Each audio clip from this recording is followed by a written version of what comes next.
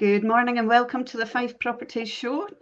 Today we're talking about flower power, how to create a garden that you love and a garden that will sell. So joining me today is Jim Parker. How are you today, Jim? Good morning. It's great to see someone else hosting the show. Well, thanks for trusting me with it. And we also have Jimmy Mullen, one of our estate agents. How are you, Jimmy? Yeah, good. Thanks, Andrea. Busy That's day good. ahead. The sun is shining, so what more could you want? It's a lovely day. Just I can't wait to get out in the garden.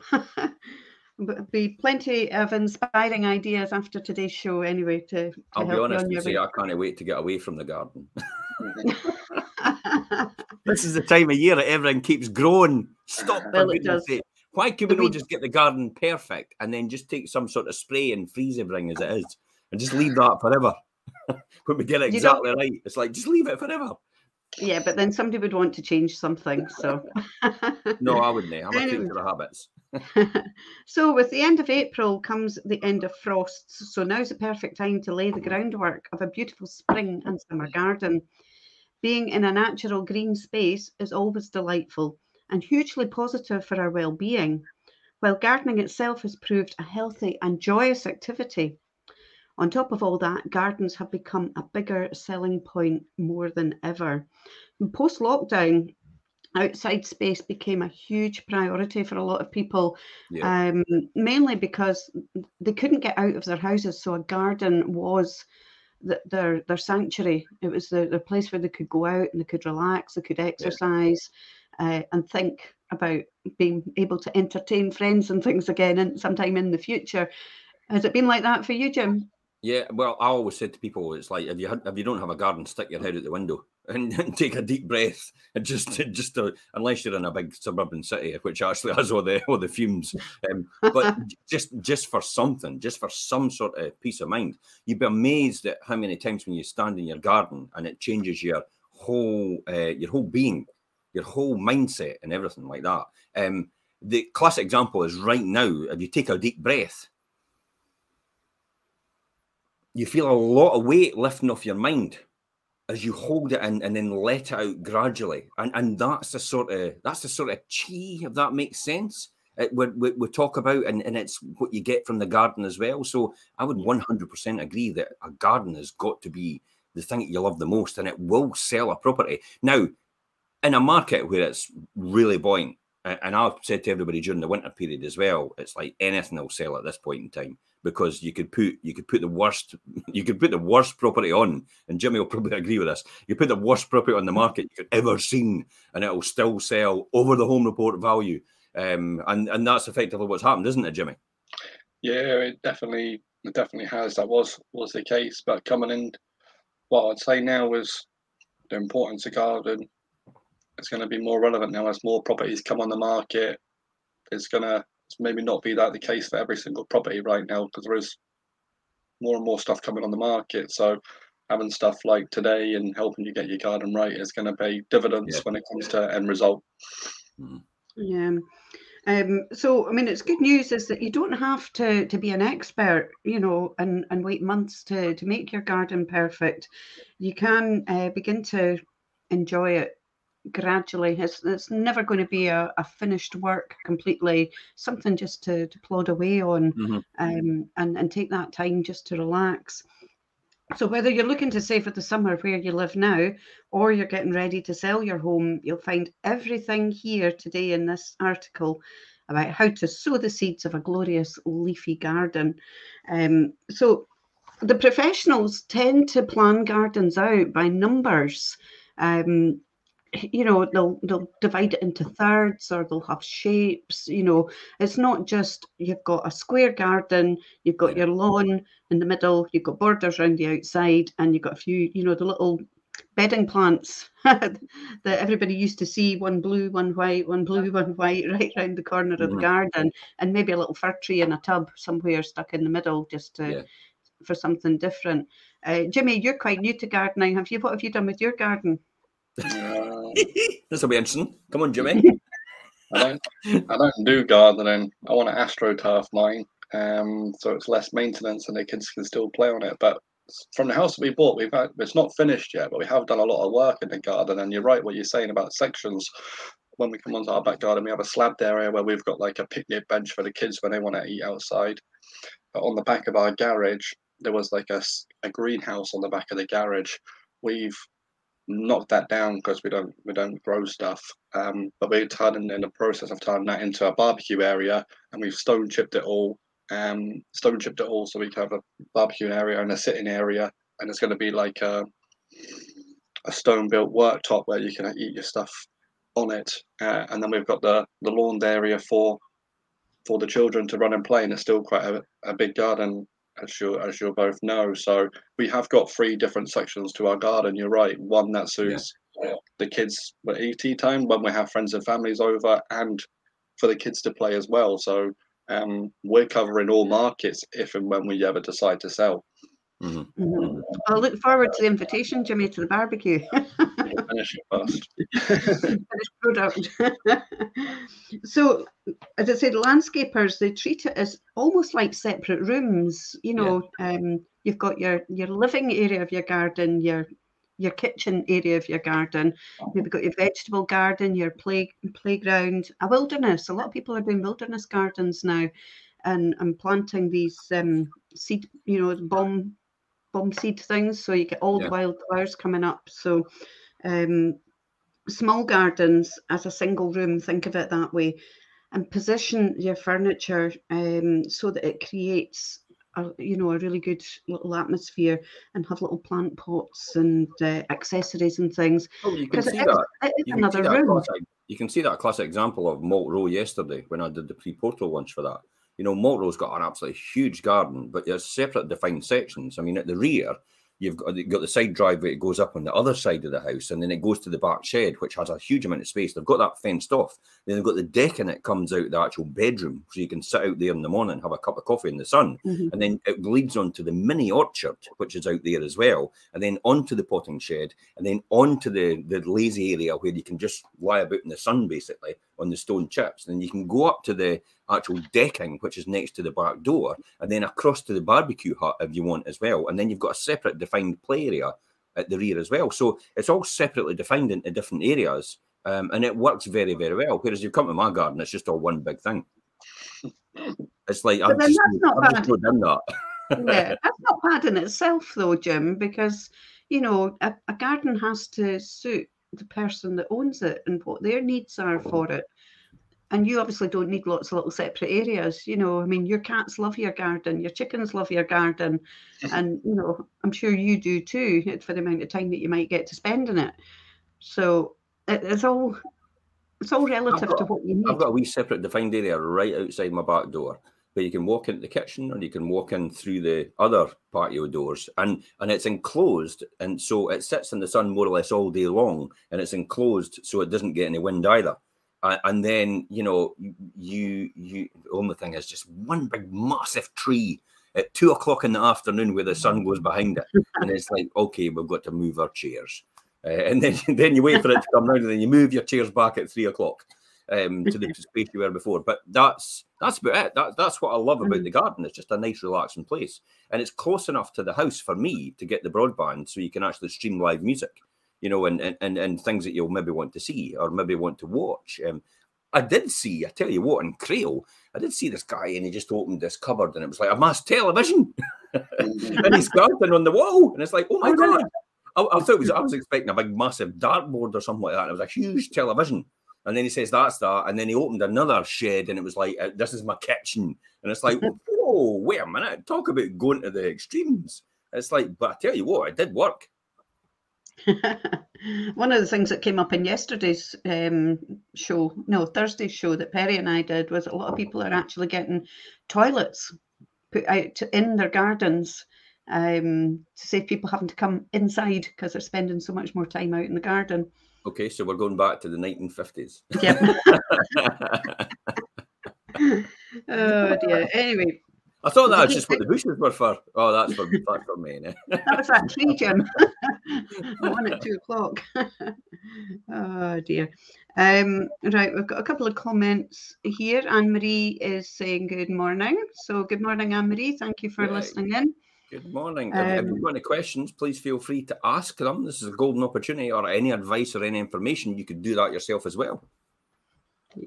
So to keep your garden in bloom for longer, stagger your planting dates or maturing dates. Gardeners call this succession planting.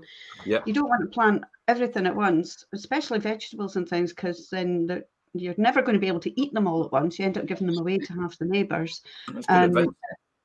Yeah, and you get perpetual plants as well. We used to have perpetual spinach, perpetual lettuce. So you just leave them. You don't actually pick them right out the ground. You leave them growing, and you just pull the leaves off as you need them, which is also quite a good idea. Experiment with scale as well. Put larger plants towards the back against your boundaries, and then sort of taper it down towards the front. It makes it easier for weeding as well. A large single specimen plant in a small garden can add more drama than a cluster of miniatures. Try a bay or an olive tree in the sun, or a fatsia in the shade. We'll be talking about fatsias later on as well. So there's no right combination of plants. It's whatever you like. Have fun mixing shapes, colours, textures. Do you think an olive tree would work in this climate? You think that would be possible? I mean, there was talk at one point, because climate change in the UK is getting a lot more, and the degrees are going a lot higher. Do you think there will be a time where we will put an avocado tree out and it'll grow? I think there's a potential. I mean, there are people, grow grapes in this country. We have palm trees. So you see that now, when you are to the beach, obviously the salty air can make things difficult. Some particular plants difficult to grow, but it makes others, really flourish well. And the palm trees seem to do really well the closer to the coast. I think it's probably because they adapt, isn't it? And the classic example of that is when I first went out to Portugal and Spain. It's like, whoa, wait a minute, the grass is completely different. I mean, the grass is grass, but the grass is more robust. It's spiky, isn't it? It's not the spongy grass that we have, but I bet you it's probably the same type of grass, but it's just evolved over the years to acclimatise to the climate it's in just now. Because I'm amazed that when you look at it, and a lot of the places in Spain where the plants, I mean, it's very dry there, and the plants continue to thrive regardless. So you kind of think to yourself, they must adapt and change somehow. Yeah. A lot of the grasses, sorry, carry on. No, a lot of the grasses in Spain, Portugal, they don't necessarily grow the best by water. It's actually sand that helps it grow a lot better. Because when I used to play golf, we used to not repair the turf by putting it back in there. You used to have a sand bucket, you fill it with sand, and that would actually help it grow better. All right, I never knew that. That's and I suppose that's, when you think about it, I suppose that's quite appropriate, because you do have that down on the coast here. So when we go down to the beach and stuff like that, you do have the grass, and admittedly the grass is a bit different. So maybe you're absolutely right. It's the same it's the same strain, but just different methods of adapting to change to the environment, just like anything really. So I think that's the beauty of the beauty of that. But back to you, Andrea. What's your thoughts on the garden by numbers? Do you think? I mean, you'd said initially, but is it something everybody should do, or just do it how you want to do it? I think if you're starting off with a blank canvas, it's really good to work to a plan. Yeah. But if you're moving into a house that somebody else has either nurtured a garden, and you just want to stick with what they've done because it looks nice, or you want to gradually work on it, it can be quite expensive getting the garden done, taken back to a blank canvas and redoing it, the way that Charlie Dimmock does on Garden. I didn't care about you, but that's when I give up the will to live when it comes to that. Like I wouldn't know where to start. I've got 1,500 square meters, and most of it's laid to lawn, and it's an easy gig for me because you just get out and mow the lawn and that's it. and then, you know, a couple of robust bushes, which will actually keep over time, and you just trim them back now and again. Yeah, well, it's like what Jimmy said about, you know, maybe making his lawn into AstroTurf, because that's what's going to work for them. Yeah. And a lot of people say, no, you know, AstroTurf's plastic and think of the planet. Well, my rear garden is all AstroTurf, and we've been here 6.5 years now, and it's the most fantastic thing ever. So do you go out to hoover the grass? No, I don't do anything with it at all. No, okay. Because there is. I know people, like when I've been renting their house, it's like, I've got a hoover for this, and I go, what's this for then? That's for the grass. What? Yeah, no, we just like grass.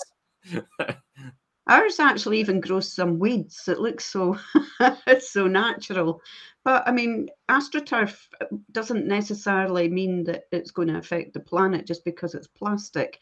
You're saving on the fuel that you would be using to cut grass, the energy that's created in cutting large amounts of grass. So, no, we're quite happy with our AstroTurf and saying whatever works for you. A lot of people don't have a lot of time to spend in the garden, but they still want it to be nice.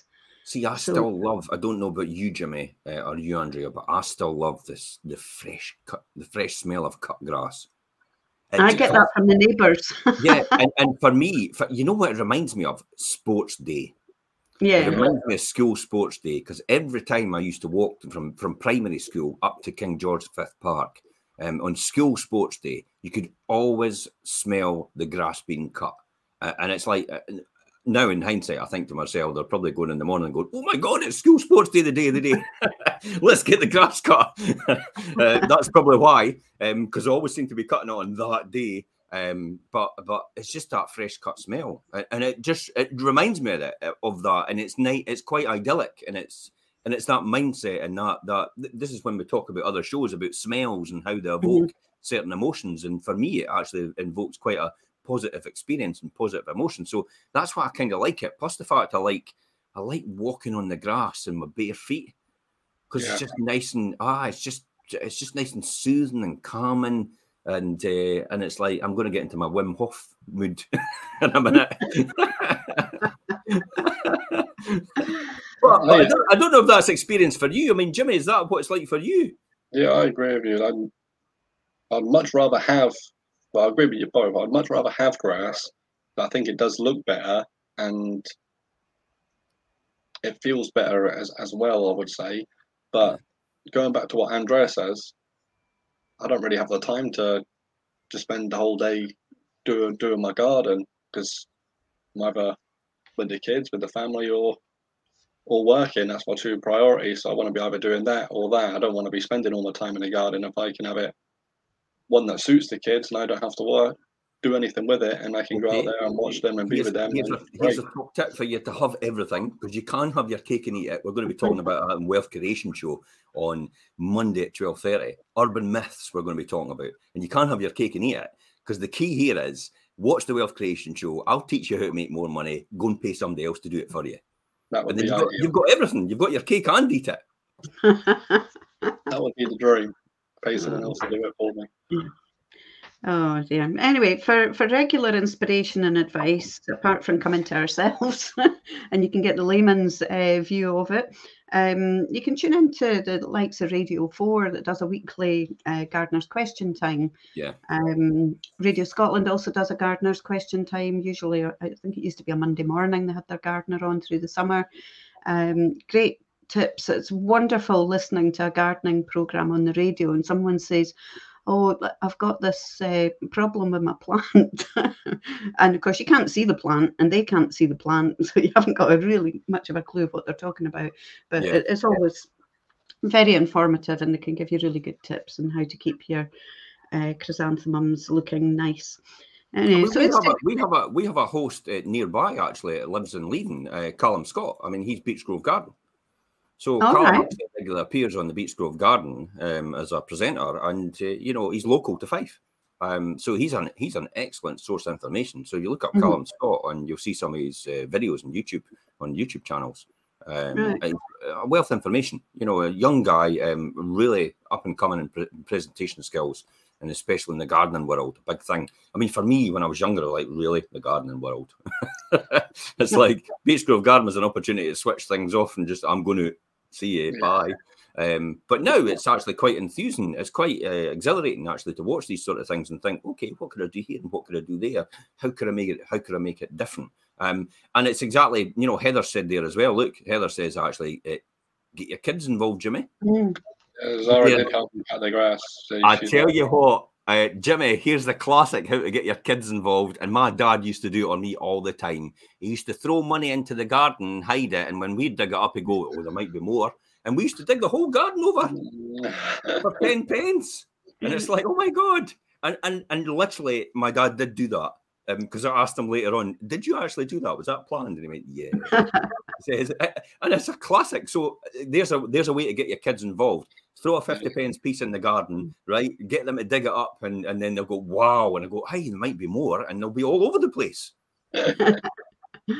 Yeah, it reminds me of the joke about the woman that wasn't able to dig her garden up anymore, and she couldn't get anybody to help her. So she phoned the police and said that her husband was missing, and they came and dug all the garden over. She said, I don't have a husband. That was Fred West. Oh dear. So some instant garden magic. If you're getting your home ready for sale, or you simply can't wait to be sitting outside among blooming flowers and leaves, instant gratification is just a garden centre away. About to bloom flowers are available to drop into pots, planters and beds for immediate colour, while adding a few larger plants can give your garden an established feel in seconds. Use your pots and planters to create a naturalistic vibe by choosing materials like ceramics, terracotta, wood or rattan. Remember that pots, baskets and planters need extra watering and food because of the smaller volume of soil and increased exposure to the wind. Create cosy spring twilights and evenings with storm candles, solar-powered lanterns and bulb strings. And add some interior design to your outdoor furniture with textiles and natural fabrics like wool and cotton. Think tablecloths, seat covers, cushions and blankets.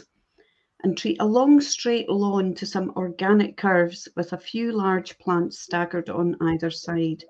And liven up the plain patio or balcony with a patterned outdoor rug. It doesn't have to be a huge space. You can think of a small balcony and what a difference a little bit of furnishing on it can make. Well, we had one at Achtermuchty like that. I remember that one. We did. You went out the back and it's just had this balcony. It's like, wow. And you thought to yourself, it was wonderful inside, amazing space. But when you opened the balcony and just sat in there and you saw over, because it was on the slope at the back, it was over all the houses and it looked out to the rear. And I thought, wow, I mean, this is an amazing apartment. So, and he did have it all seated out and the wee different areas. I mean, they had these wee two-seater, that sort of Parisian look.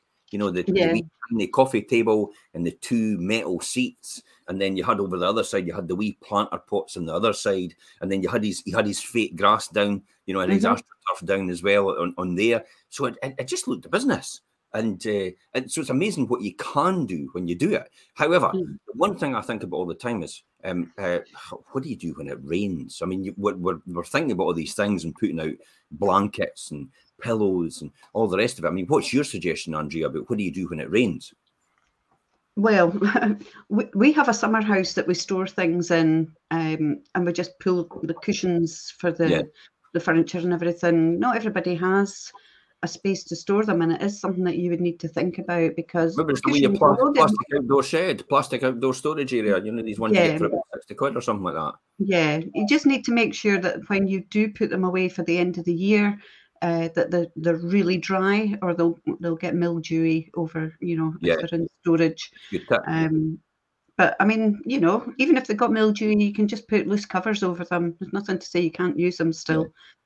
I'm always tempted to say, the wee silicone gel things that you get in all your packs. Well, look at the example of the lateral flow test. The lateral flow test. Well, believe it or not, Elaine actually saved all these up. And it's like, you just put them in. You could just put them in to stop damp and everything like that. In certain situations, you just use them. So it's great to actually reuse things like that rather than just throw them in the bin. So it's so look at the opportunities. I mean, it'll all add up, because when you get tiny wee ones and you're maybe using, maybe every other day, in a whole year, you're talking about probably about 150 to 160 of them. But 150 to 160 of them, and to use them in certain places outside, like what you've said, is a perfect way to keep everything dry. Yeah. And if there's 2 of you in the house, then double that. So yeah, there's a lot Now, of. could I say there's 3 then? That would triple that. You could if you wish. And if there's 4, what would happen? You're in trouble because you'll be under a mountain of these bugs. Oh dear. So having fun with sun and shade, obviously you need to be careful when you're out in the garden in the sun that you've got your high factor sun lotion and everything on. But it is nice to have that place to sit in the actual sun. So whether your garden is always in the shade or roasting in the sun, it can be thriving and beautiful with the right plants in the right places. Nature is never wrong. Place your plants where the label says and they'll pay you back in spades. And if you've fallen in love with a plant that won't grow in your garden, ask the nursery about a suitable alternative with the same leaf shape, size and colour. So among many splendid sun-loving plants are cardoon. Now, a lot of people might not know what a cardoon is, but basically it's related to the artichoke and the thistle. And they give you massive purple prickly blooms. They're amazing. Melianthus, again, is a huge plant of greenery, a bit like a rhubarb. So that size, it will grow to that. Echinops are little purple, spiky puffball plants. And of course, fennel gives you a lovely sort of bronze green leaves in it. So it gives you that variety in colour. So perfect solutions for shade include making a Victorian style fernery. We don't often see a lot of them, but you can get some ferns that can grow up to 6 foot. You know, the Fatsia japonica, said we'd come about to talk about Fatsia. You can get that in different types. You do get a variegated one called the spider's web variety, and it's absolutely stunning. I mean, it will give you colour. Are there much upkeep though? I mean, is it a continuous upkeep? Because you go to some of these houses and you look at these sort of spider plants in the rear garden and the ferns and everything, and as soon as it hits the spring and the summer, it's like they go boom, and some of them are actually quite overpowering. Yeah, you would basically for your ferns and that you will get the time where they will just grow and grow and grow, but then they will all die back in the winter. So then that gives you your time to go in and do your clearing out. So, and the ferns will, what's the word? They will propagate themselves as well. So when they do die back, if you don't want them to keep spreading and spreading and spreading, that's your time to sort of dig it up. Or you can keep them in pots. If you keep things in pots, they're much easier to manage. If you've got a big enough garden, though, you could actually just let them run riot. And if you've got young kids, it's like it's the jungle. You know, the amount of times that they could play in there and actually just have a fantastic time. Every single week, because it's like that's what I used to do all the time when I was young. I used to run up to Silverburn Park and just spend all my time during the day in Silverburn Park, and it was great. And just imagine what just all these different imaginations about role playing and what you could be doing, and we're soldiers and we're all these different things, and we're in the jungle. It's Indiana Jones, and I took the kids up and did that as well. You know, the same sort of thing. Took them through there and took them through an adventure and got them involved in imagining all these different things and this adventure. And literally, it was just trees and ferns. That was it. Yeah. Heather's saying that ferns are the easy, cheap option, and they are because they will just keep coming up every year, a bit like poppies. Literally, it's it's similar to one person's plant is another person's weed. That's the reality. And I was going to say that earlier on, how a lot of people actually abhor, certain types of plants and stuff like that. But the reality is, they're just actually weeds to them. So that's that's what I can see. Sometimes when that happens, there's you see lots of weeds. Look at the classic example as well when it comes to monoblock drives. A monoblock drive itself is a case where you've got Perry said that she puts seeds, like normal like blossom seeds in the monoblock drive in between the monoblocks, and rather than actually weeds growing, she's got actually wee colourful plants growing. And then when you're walking up your paths and everything like that, it looks actually really, really nice. And I kind of thought, I never really thought about that because obviously it keeps the weeds at bay doing something like that, but it's actually a really cost-effective way and makes it look really pleasant. Only thing is how's somebody going to get up to your house if there's if there's nice, beautiful flowers in the path? It's like, they won't want to stand on them. it's like, hello, hey, we'll just talk here. Oh, dearie me. So anyway, you would follow nature's lead and your garden will have tools it needs for continuous growth year after year. So talking about nature, the birds and the bees. It's okay, Jimmy, we're not going to have a serious talk here. I think he's past that stage. Maybe just. So you might be surprised to learn how crucial gardens are to the survival of many species, offering a far more stable habitat than regularly farmed fields. They can be a haven of biodiversity in rural and urban settings. Yeah. So the best flowers to attract butterflies and bees, I need to get my teeth in for this one, Erysimum bull's mauve, if anybody knows what that is. It can flower all year round, which obviously for the nature of the area and the birds and the bees and the butterflies, that's really, really good. And it's good for your garden as well because it's nice to be able to have colour all year round. Linaria, it's got green leaves and it's tall and fluffy and elegant. Phacelia, it's also known as the fiddle flower. It has the highest pollen bearing and also the humble marigold. Now, I love marigolds. The only thing that puts me off marigolds is you've got to keep planting new ones every year. I want a garden with hardy annuals, rather hardy perennials. That you would have to keep planting them every year. Why is that? They just die off and that's it. They're done.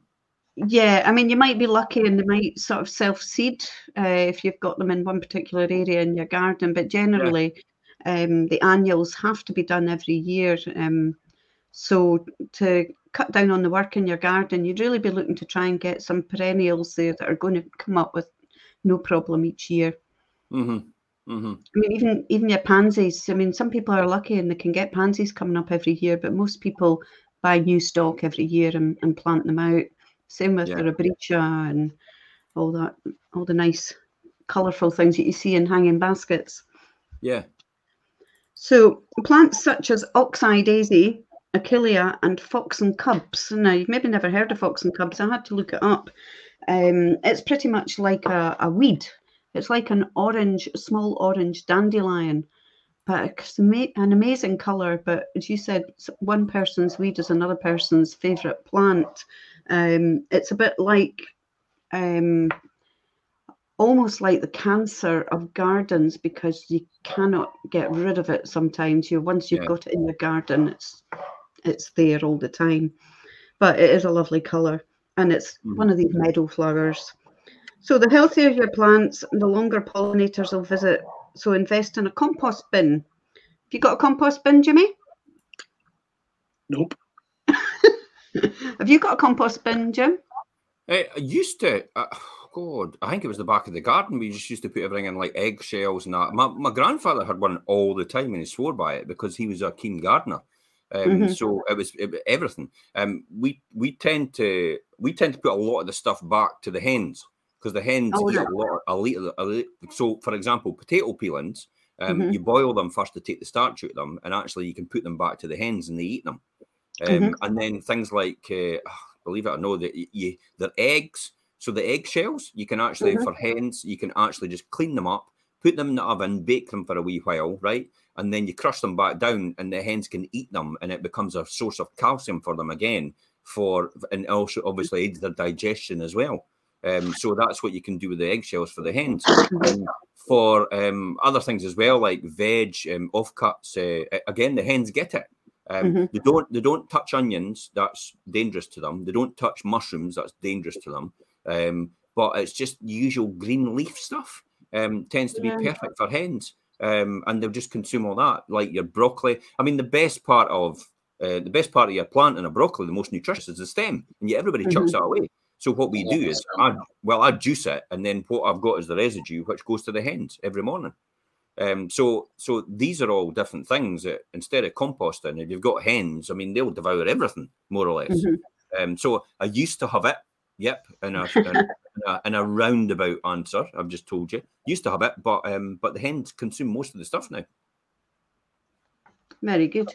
Yeah, no, we don't have a compost bin either, but then, you know, the local councils take garden waste away now and do composting on a larger scale. So I don't feel the need to have a compost bin at home.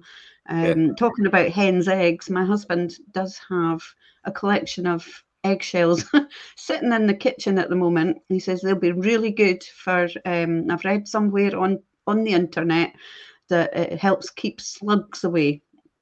So he doesn't quite know what to do with them yet. They're still sitting in the kitchen. That's been about 2 weeks now. So I did suggest to him that probably the easier way to keep the slugs away is actually putting the eggs out in the eggshells out in the garden. Probably crushing them up and putting them in the plant pots.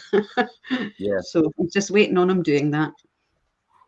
Righty-ho. So one of the best places I've seen for curb appeal and gardening is this one. This is Tarvett Drive. Remember this one? Oh, yeah. I mean, that was beautiful. I mean, it just look at all the different colours and look at all that, the way that's all set out, and then the front door as well, and the way that's all done. Lovely. It was just so much appeal. And then you walked in and you got the back garden. So again, back down to the defined spaces, isn't it?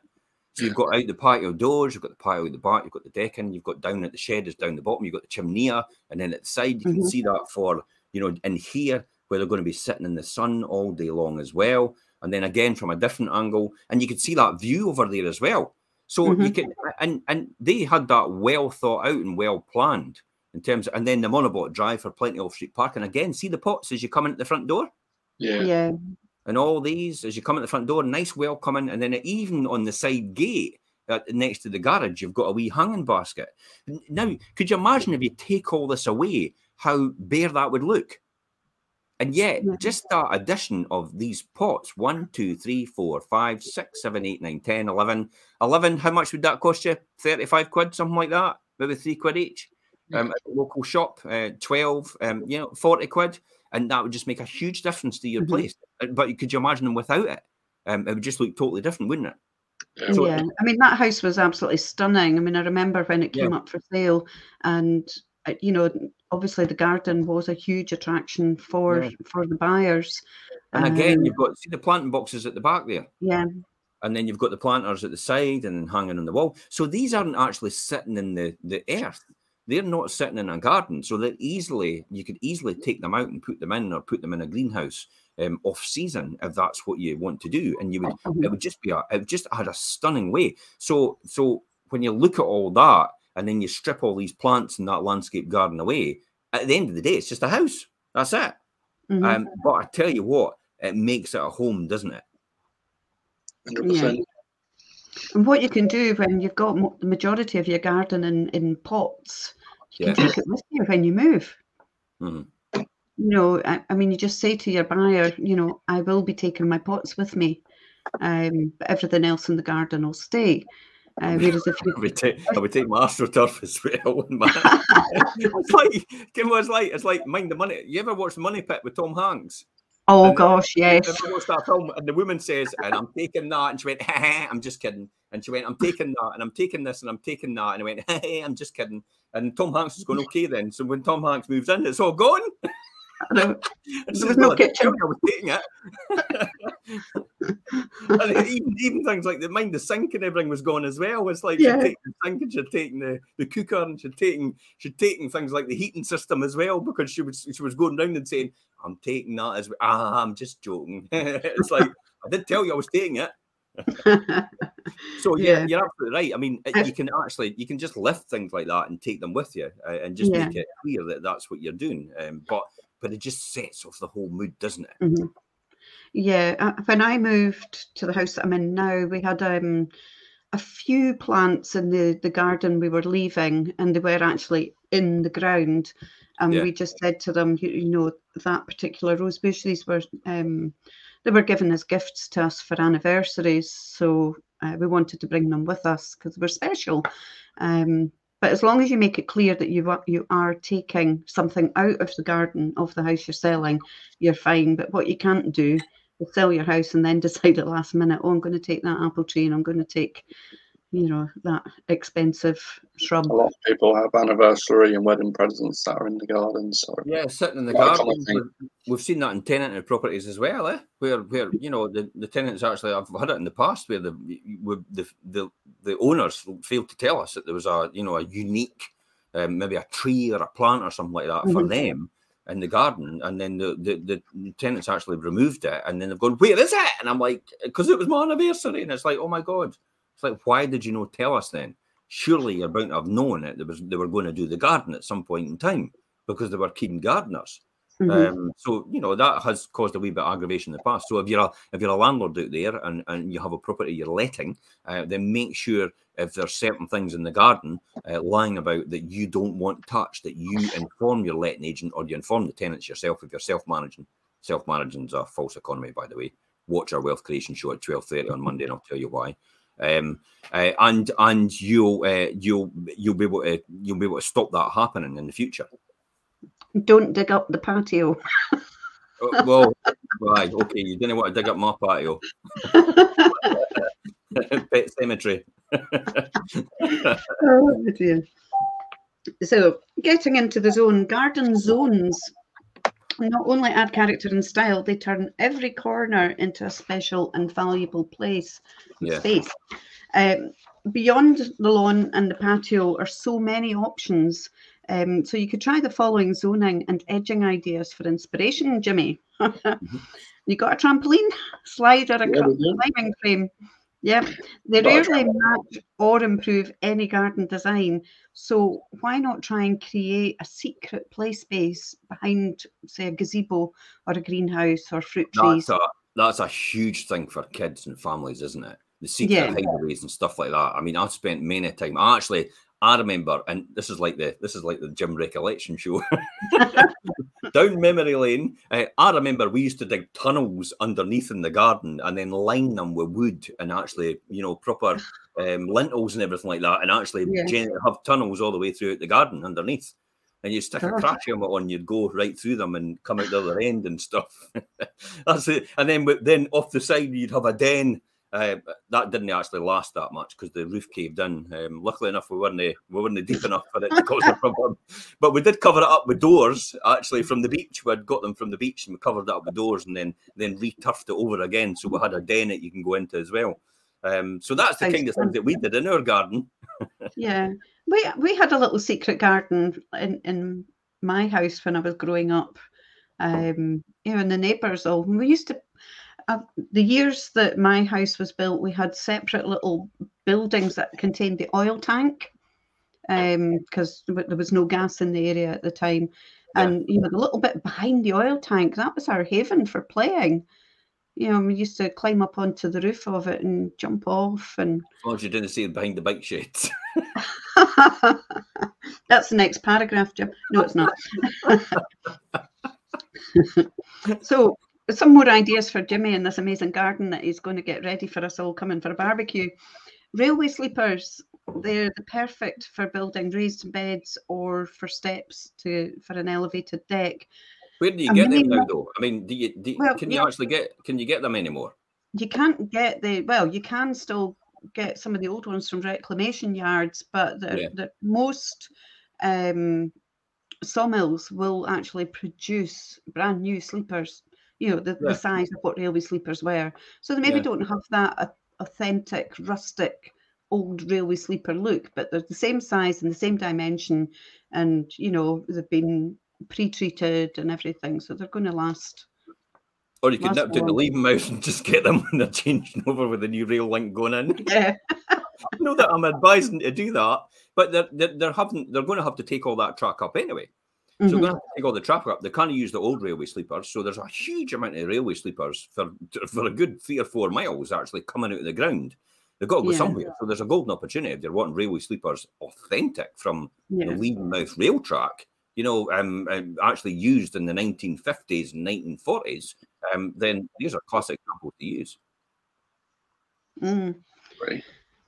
A mini meadow or a patch of wildflowers supports biodiversity and makes a romantic reading spot with a chair or a bench. Well, I suppose if you're romantically feeling, then to have a nice bit in the garden like that is fine. Yeah. Kitchen gardens and vegetables and herbs don't have to be messy. You can put them into your borders amongst your other plants.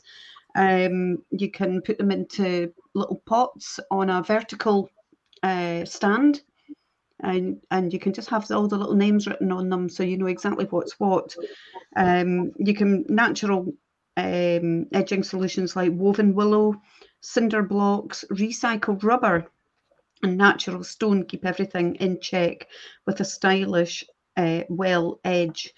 Tomatoes, spinach and French beans are all available as plug plants. You can get them in the ground now for harvesting and around 6 to 10 weeks later.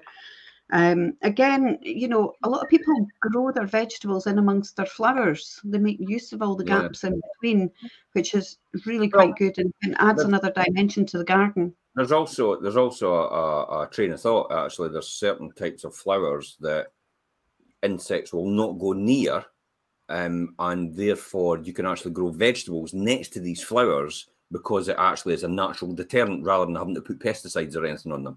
Oh, right. So actually you can grow organically. So this is a lot of farming technology that's, well, it's going back to the good old days of farming where the farmers from years gone by have worked out how to put certain types of plants with other crops that they're growing in order to warn off certain pests or insects that they didn't want to touch their crops, so they would get a higher yield. And plus the fact it improves organic farming and it's good for the environment as well because you're not using a pesticide which goes into the earth and goes into the actual product you're eating yourself. I mean, you know, you are eating that stuff, so that's why I tend to go for organic soya bean when I'm drinking organic milk. It's organic soya milk I go for because most of the soya is actually treated with Roundup, which is Monsanto, which was actually just done for cancer, because it causes cancer long term using all these Roundup pesticides and stuff like that. So, you know, top tip, if you can use a flower to help you or something to help you assist your growing your vegetables and stuff like that and warn off certain insects. I mean, it's ready. All this information is readily available on the internet. And you think it's pie in the sky thinking, but it's really going back to the original days where these chemicals didn't exist. So you can get all that information on YouTube videos on all the advice from professionals and experts in their field, how to do that. So it really is good top tips. The one about the trampoline you said was quite interesting, Andrea. I went round to somebody's house the other day to Valiant and Ceres, and they had the old, they had their pond. So what they'd done is, because their kids were so young at the time, they'd actually just drained the pond and sunk the trampoline into it. And the trampoline was perfect. It was actually, it was perfectly level with the grass, but it had that big, huge, massive base to it where the kids could just jump up and down. And that was a good use of the pond. We drained our pond exactly as well because we had Buddy, who had the cerebral palsy. He was a cat. We were always terrified it would actually end up falling in the pond and he'll not get back out. So we drained the pond for that reason and then just utilised it for something else. So these are all different things you can do and make use of the existing spaces that might not be as safe in your garden for maybe younger children, maybe for pets, and you can repurpose them for something else. So this is really good top tips that you're talking about for that reason. Jimmy, have you found that as well? You know, I mean, if you had to do anything different to your garden, you're probably going to say no. Well, our garden was needed a lot of work, so we had to make it safe to be beforehand because the greenhouse / summer house attached up to the garden was unsafe, so we had to knock it down. I've always had a worry about that, you know, just the kids falling against a greenhouse or something. I mean, you know, they say it's all nice and tough and glass, but it's just a thought. It's like, you know, why would you take the risk if that's the case? Even if you put sticky back plastic, you know, the sort of transparent on it on the bottom around the bases. So if anybody does fall against it, then it doesn't actually shatter and it just cracks and that's it. And it's safe, and you can still continue to use it. But you're absolutely right. That's the type of things we did as well. We just made it a lot safer in the garden for that reason. You do have to kind of do a risk assessment of your garden when we've had to do it on our garden for grandchildren now. Yeah. So, and you think, don't run, you're going to trip, and they just go absolutely bombing around the grass and everything, around the AstroTurf. Well, kids didn't mind, and kids are quite resilient. You can see what we've done, what we did when we were younger, like tunnels and it's like dens underneath the ground, and the very fact that, some of the places, my dad had, I'll be honest, when I think about it now, my dad did actually go down and check the tunnels, because the tunnels were about 6 foot deep. And then you think about, it was only enough for us to crawl through in terms of that, to get through. So we actually took the edging the edging that you get, the concrete edging that you get on the paths. Well, we took these lintels and put them up the side, and then we put solid wood along the top, and then we boarded it with floorboards. We cut them all up with floorboards to support the top, almost like how they did it in a mine in the olden days. But I tell you what, for a child, that think about the skills that actually teaches them and how to do that, and how to learn all that. And we had all our mates get involved as well, so we all built this together in the back garden, and I had our own den as well as a result. So it was a huge learning curve for us, but we loved it, and it kept us out of mischief because we're doing that instead. It wasn't great when we're using candles and stuff, because obviously there's chances of getting fire and stuff like that. But hey ho, that's the things you do. Did you take the canary down with you, Jim? No. Jimmy won't know what we're talking about. Tell you what, when somebody let one go, everybody was out of there pretty quick. It's like, didn't light a match, for God's sake. Oh dear. So what's your next step? Are your knee pads at the ready and gloves at hand to give your garden or balcony a spring injection? It really is the perfect time. If you're wondering what local buyers are looking for in a garden, why not get in touch with us? Just contact us at any of our offices or on our website at www.fiveproperties.co.uk, and we'll tell you all you need to know. So any other helpful hints and tips that you can think of, Jimmy, for a garden as a newbie gardener?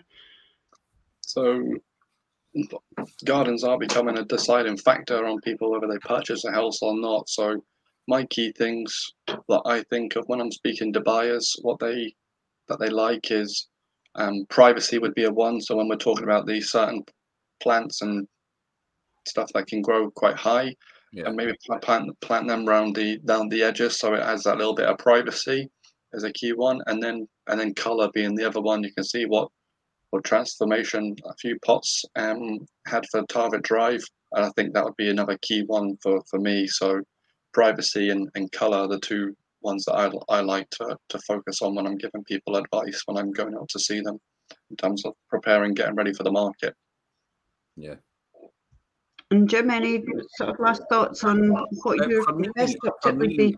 I'm quite clinical, and everything has a place and a place for everything. So well-defined areas.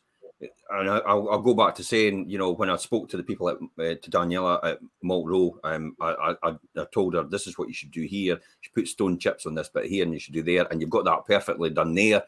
So we had a discussion about that, and we laid it all out perfectly. So there's well-defined areas. Now, she had most of these things already, but it was just all I was doing was adding that just additional value about what the thought process and how people walk in the door, and then what they see at the front door when they walk in as well, and how that would look round the side and how that would look round the corner. So it's that sort of thing, I would say. If you are looking to sell, then that's the sort of stuff you do. If you're looking to live in it, then, I think you should get your kids involved as much as possible. If you've got young children, you've got young grandchildren, and just let them have a field day in it.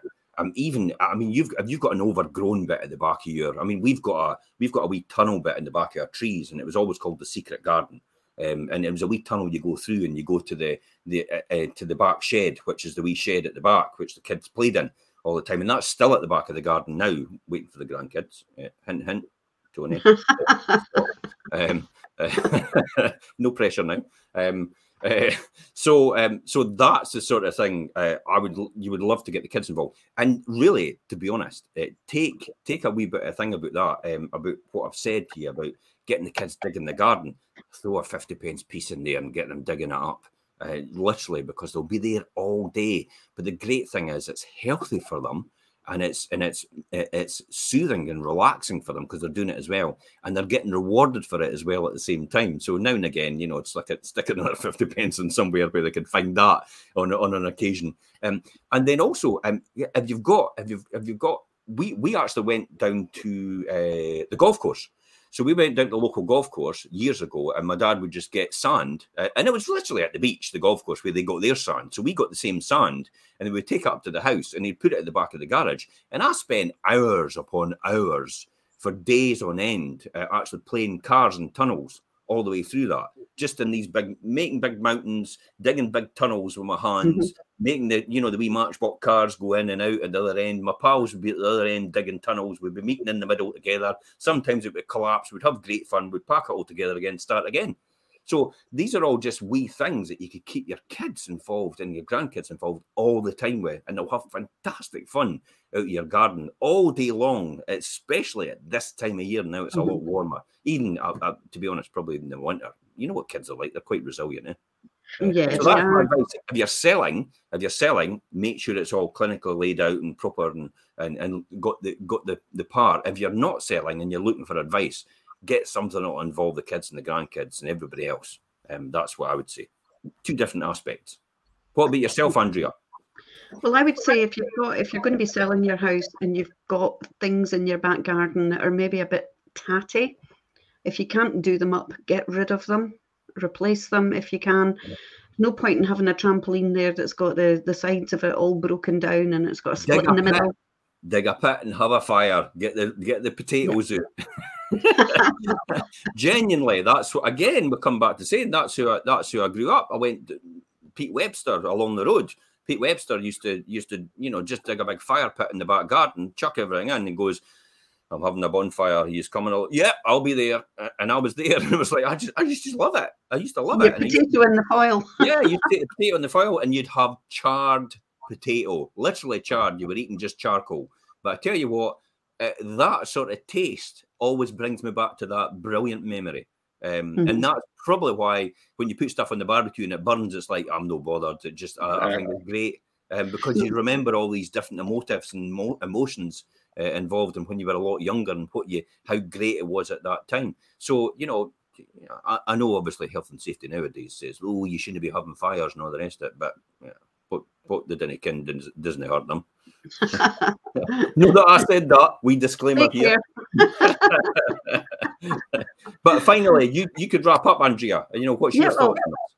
Well, finally, I'd like to say thank you very much for joining me today. I hope you've enjoyed your wee morning off, Jim, from being host. Yeah. And Jimmy, thanks. I hope we've given you loads of ideas to go out and get stuck into that garden, some fresh inspiration. It doesn't look like it, does it? Yeah, we've actually got borders across the garage. And the kids, they grew sunflowers last year that got about 8 foot high. So I think that's where we can do stuff similar like that with their kids this year as well. It's when kids take pride as well, doesn't it? Just growing it in the house and then teaching them. One of the things I actually taught my kids to do was actually grow potatoes in a bag. So I didn't really want to dig up the garden and all the rest of it. So I just got a bag. I stuck the potatoes in there. I showed them how it was done. And now Tony does things like that now. Because that's what I was taught when I was younger. How you do cucumbers, tomatoes, all these different things involved in the garden. And it just gave you that. It just gave you that different view of things. I think that's what a lot of us actually tend to forget now. We're focused so much on phones and tablets and computers. We forget that the great outdoors is free. That's it when it comes down to it. Yeah. Okay. So if anybody has got any other ideas or suggestions for what will help make your garden into a beautiful haven to live with or to help your property sell, please put it in the comments and we'll get back to you as soon as we can. So I think that's it for today. Thanks again, Jim and Jimmy. And we look forward to seeing you on next week's show. It's goodbye for her and it's goodbye for him. Bye just now.